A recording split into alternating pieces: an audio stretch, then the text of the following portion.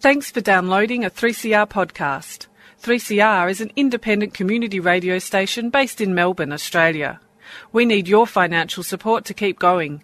Go to www.3cr.org.au for more information and to donate online. Now stay tuned for your 3CR podcast. Like some food for thought? Tune in to Radical Philosophy with discussions on freedom, happiness, knowledge, evil and rational argument. With words from Midgley, Caputi, Adams, Stewart, Wolf and Hagengruber. Let's get radical about philosophy.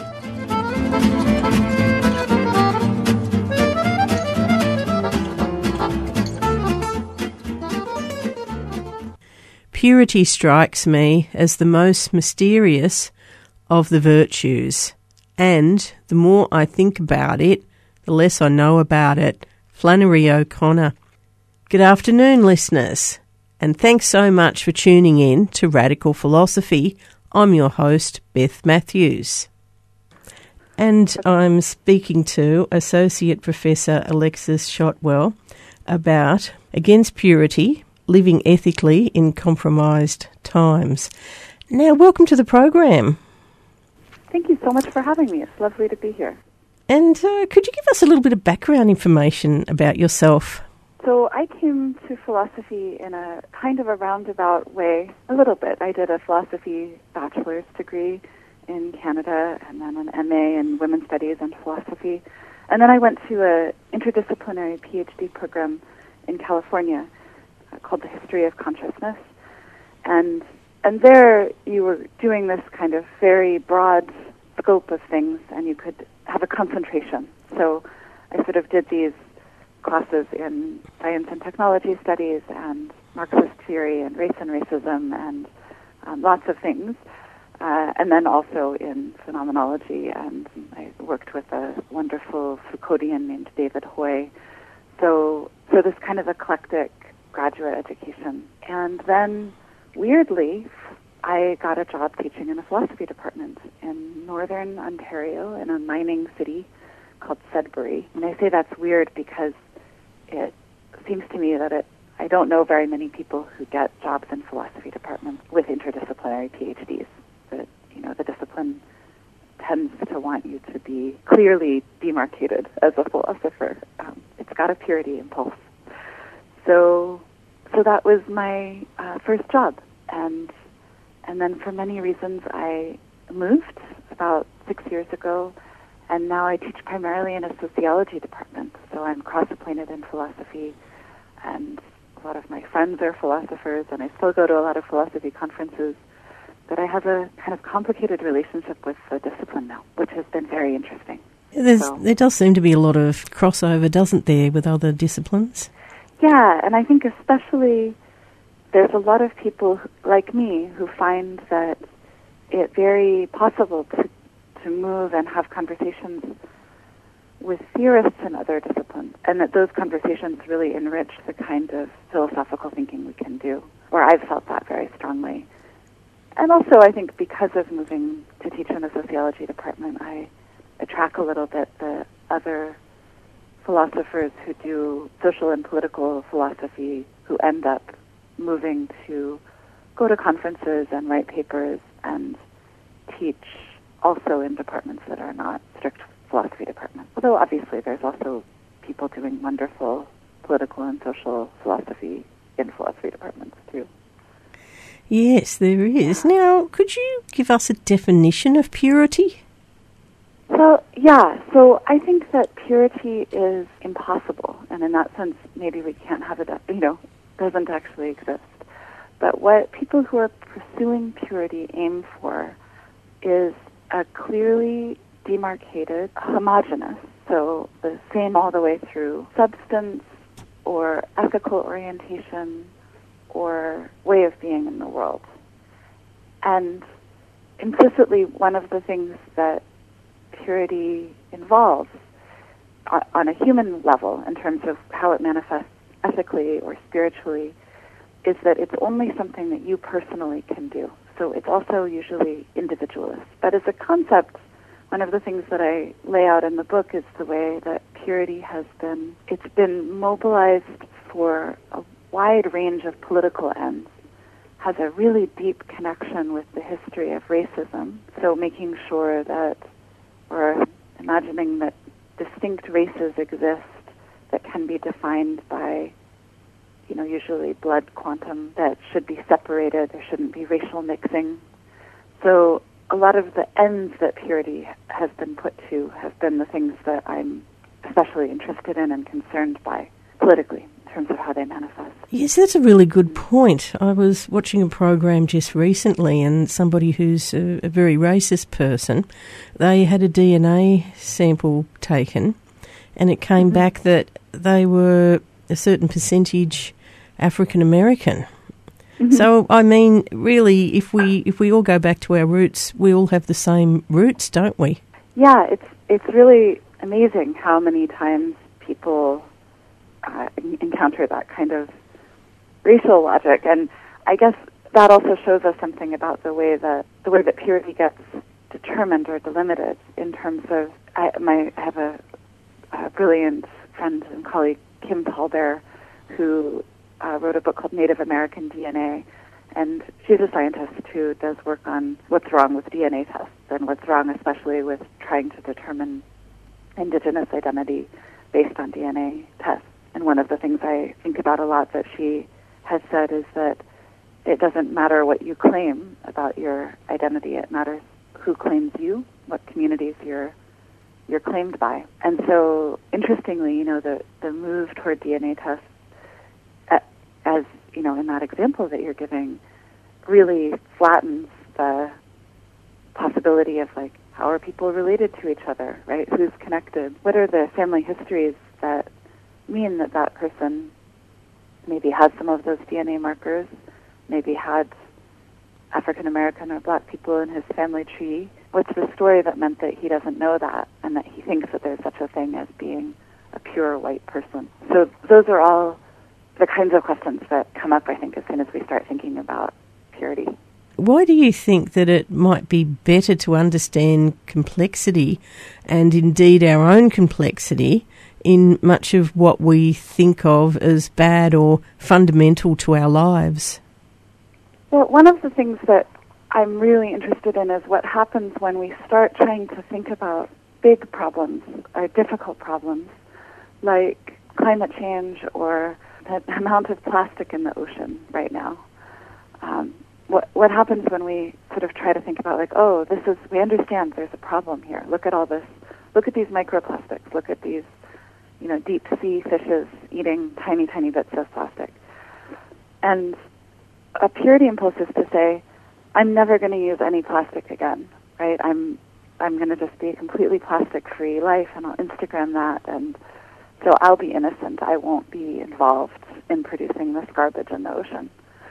And that's a really understandable impulse, and I actually think it's a lovely impulse in terms of saying how might we respond when we recognize that we're implicated in something that we think is horrible and wrong. But the problem with it is that we can't actually personally, individually solve plastic in the ocean through only our consumption practices. It's not going to do it. And if we think that we should solve racism, climate change, plastic in the ocean, pesticides, leaky nuclear reactors, we very quickly will become, I think, despairing, shut down, unable to do anything, unable to work in the ways that actually I need to. So being able to look at ourselves and say, I am connected to this thing that I think is wrong.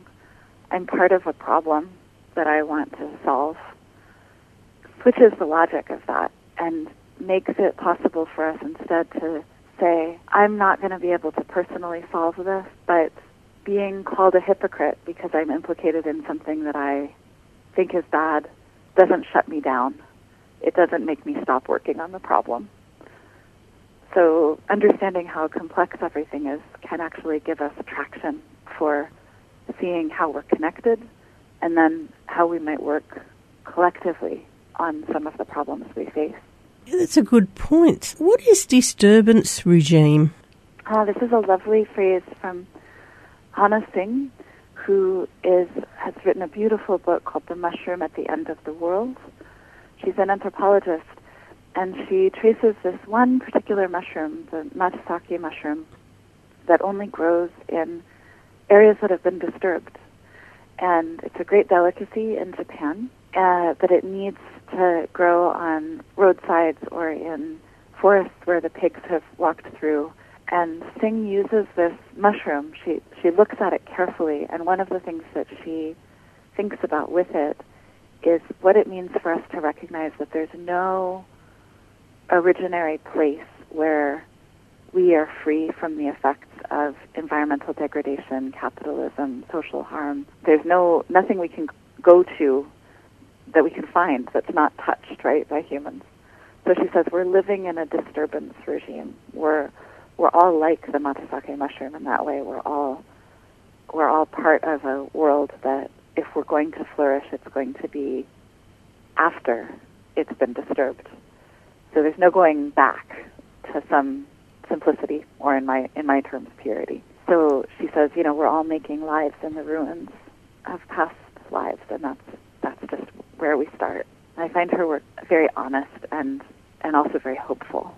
Yeah, look, I've got chemical sensitivities, and I've found it's pretty well impossible to avoid chemicals in the world, isn't it? Yeah.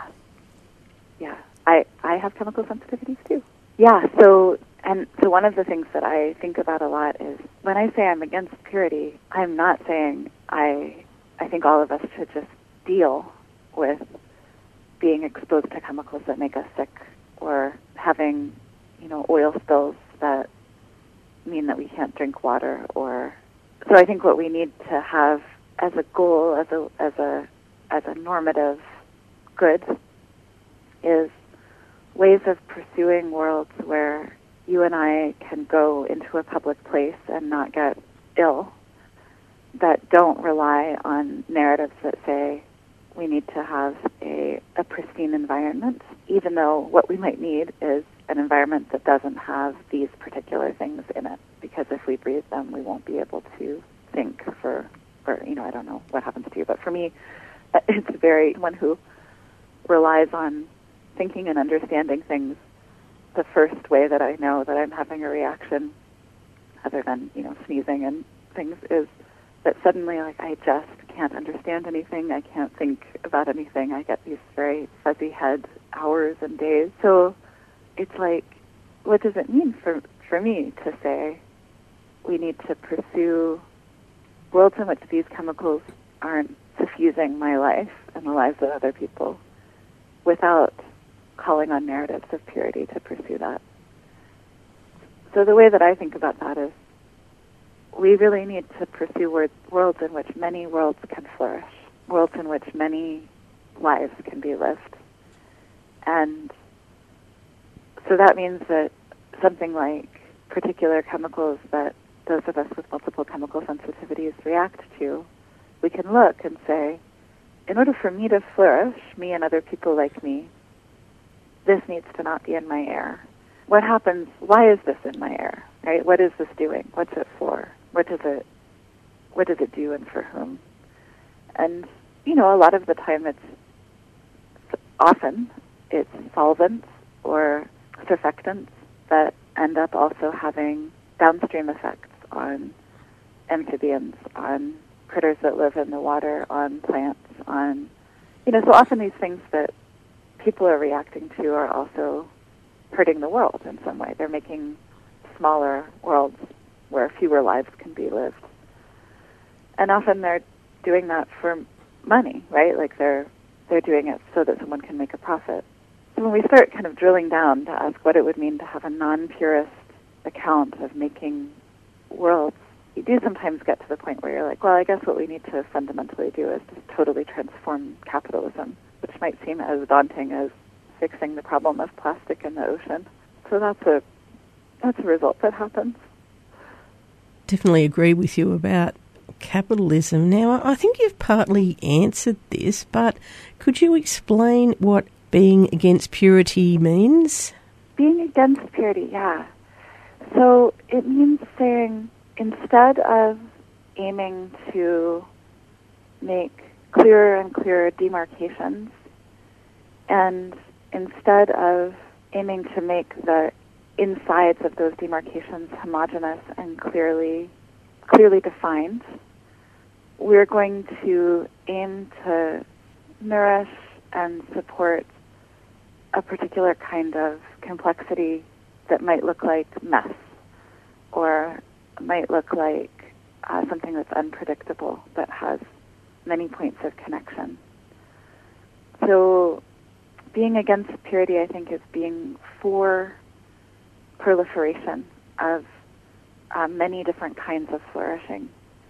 In the book, I talk about the indigenous Zapatista movement in Chiapas, and the way that they phrase this is to say, we need one no, which is a no against the form of life that's ruining everything, and many yeses. We need a world in which many worlds can live.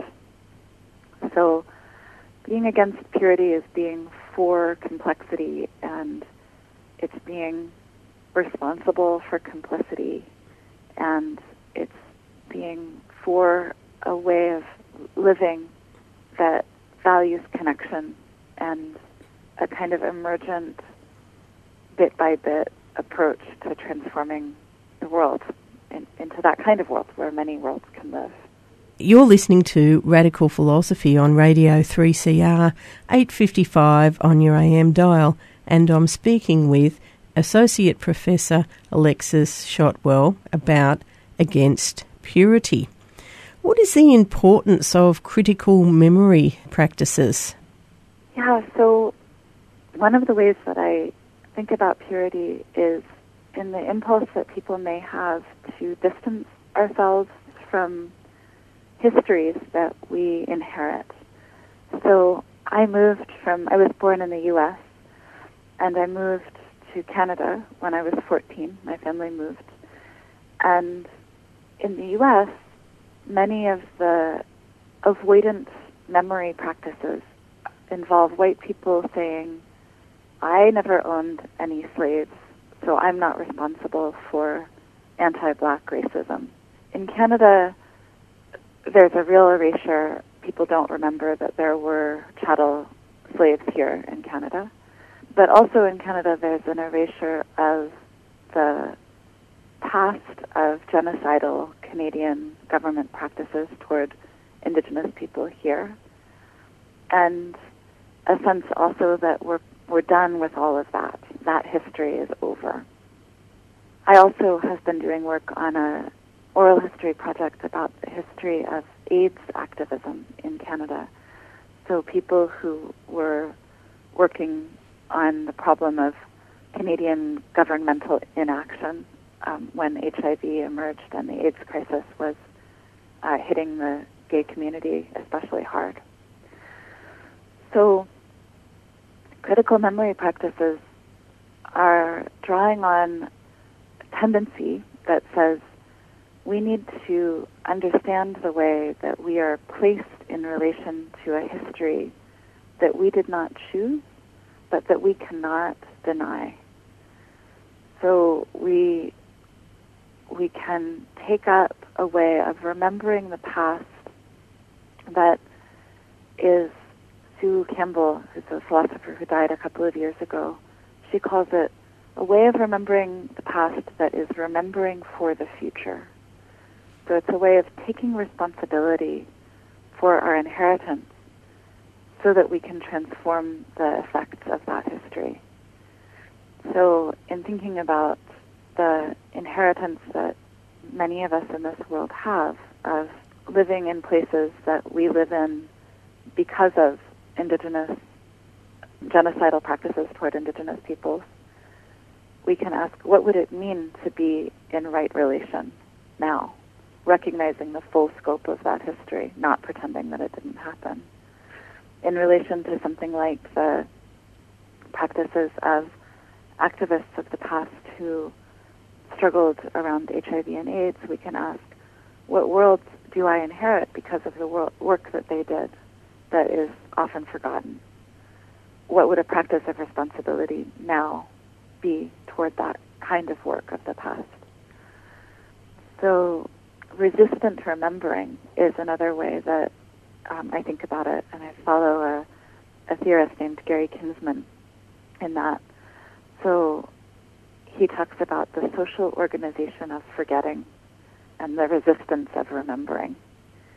And that, I think, is a really powerful concept of recognizing that people don't forget things by accident. There's a social world that produces forgetfulness socially. And so remembering in opposition to that is also a way of placing ourselves on the side of complexity and complicity and refusing a narrative about purity that says that I'm not involved in that. Instead, we recognize I'm involved in that, I inherit that, and I'll remember that in the work that I do. How has a great deal of harm been done based on a metaphysics of purity? Yeah, so this comes back, this is actually, this does connect to the question of whether it's rationalized. I think a lot of what happens based on a metaphysics of purity is tied into legacy of the Enlightenment, which of course brought us many wonderful things, but also delimited an idea that there were better and worse races of people. So in the book I trace the ways that, and this is also connected to a long history of work, especially by Black philosophers who have traced roots of racism in European philosophical work that determined who was human enough to be rational, right? Who was human enough to think. So the metaphysics of race that produce a metaphysics of purity, I think we can recognize are always entangled, they're always connected. So anyone who says that there is such a thing as racial purity is someone who is pursuing, I think I can say this, anyone who says that there's such a thing as racial purity is someone who's pursuing bad ends, right? Is someone who has a politically troubling metaphysic. And so not just looking at the past, right? Not just looking at Kant and his delimiting of who counts as someone who is rational, right? Someone who can think, who can be fully human, but also looking at the context that I'm most familiar with in North America. White supremacists here are absolutely obsessed with blood purity and with determining who is really white. They're obsessed with determining who is really worthy of living. And so these are enactments of a metaphysics of purity. And we don't have to move very far to recognize that those practices, right, those attempts to say, you deserve to be inside the nation, you deserve to have the protection of law, that these things are just right away politically reprehensible, and they produce worlds in which people die. So I think that we can, when we look, we can say, any time someone's doing that operation, they're probably someone we should worry about. Is there anything else you'd like to discuss that we haven't already mentioned?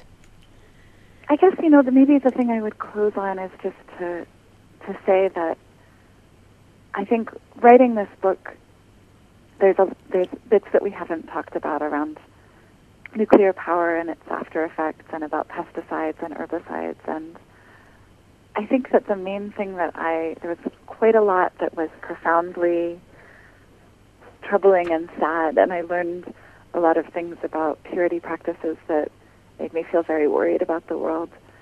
And at the same time, I really left writing this book with a lot of hope and inspiration for the ways that in the midst of all of the trouble and all of the difficulty that we have, people really work hard to be continuously crafting worlds in which many people can flourish and many beings can live and many ecosystems can come back. So I think it's maybe kind of a depressing thing to think about but at the same time, there's a lot of possibility and continuous, like, lovely work that people are doing to create an ongoingness, right? A capacity for the world to continue. So that's the only thing that I think we really need is some sense that this is all very terrible, and we can actually come together and work on it. It's not over. Yeah, no, that is really uplifting. Well, thank you very much for coming onto the program today. Such a pleasure. Thank you so much for having me, Doc. And I've been speaking to Associate Professor Alexis Shotwell about Against Purity. Thanks for listening to Radical Philosophy. Hope you've enjoyed the program, and I've certainly enjoyed your company.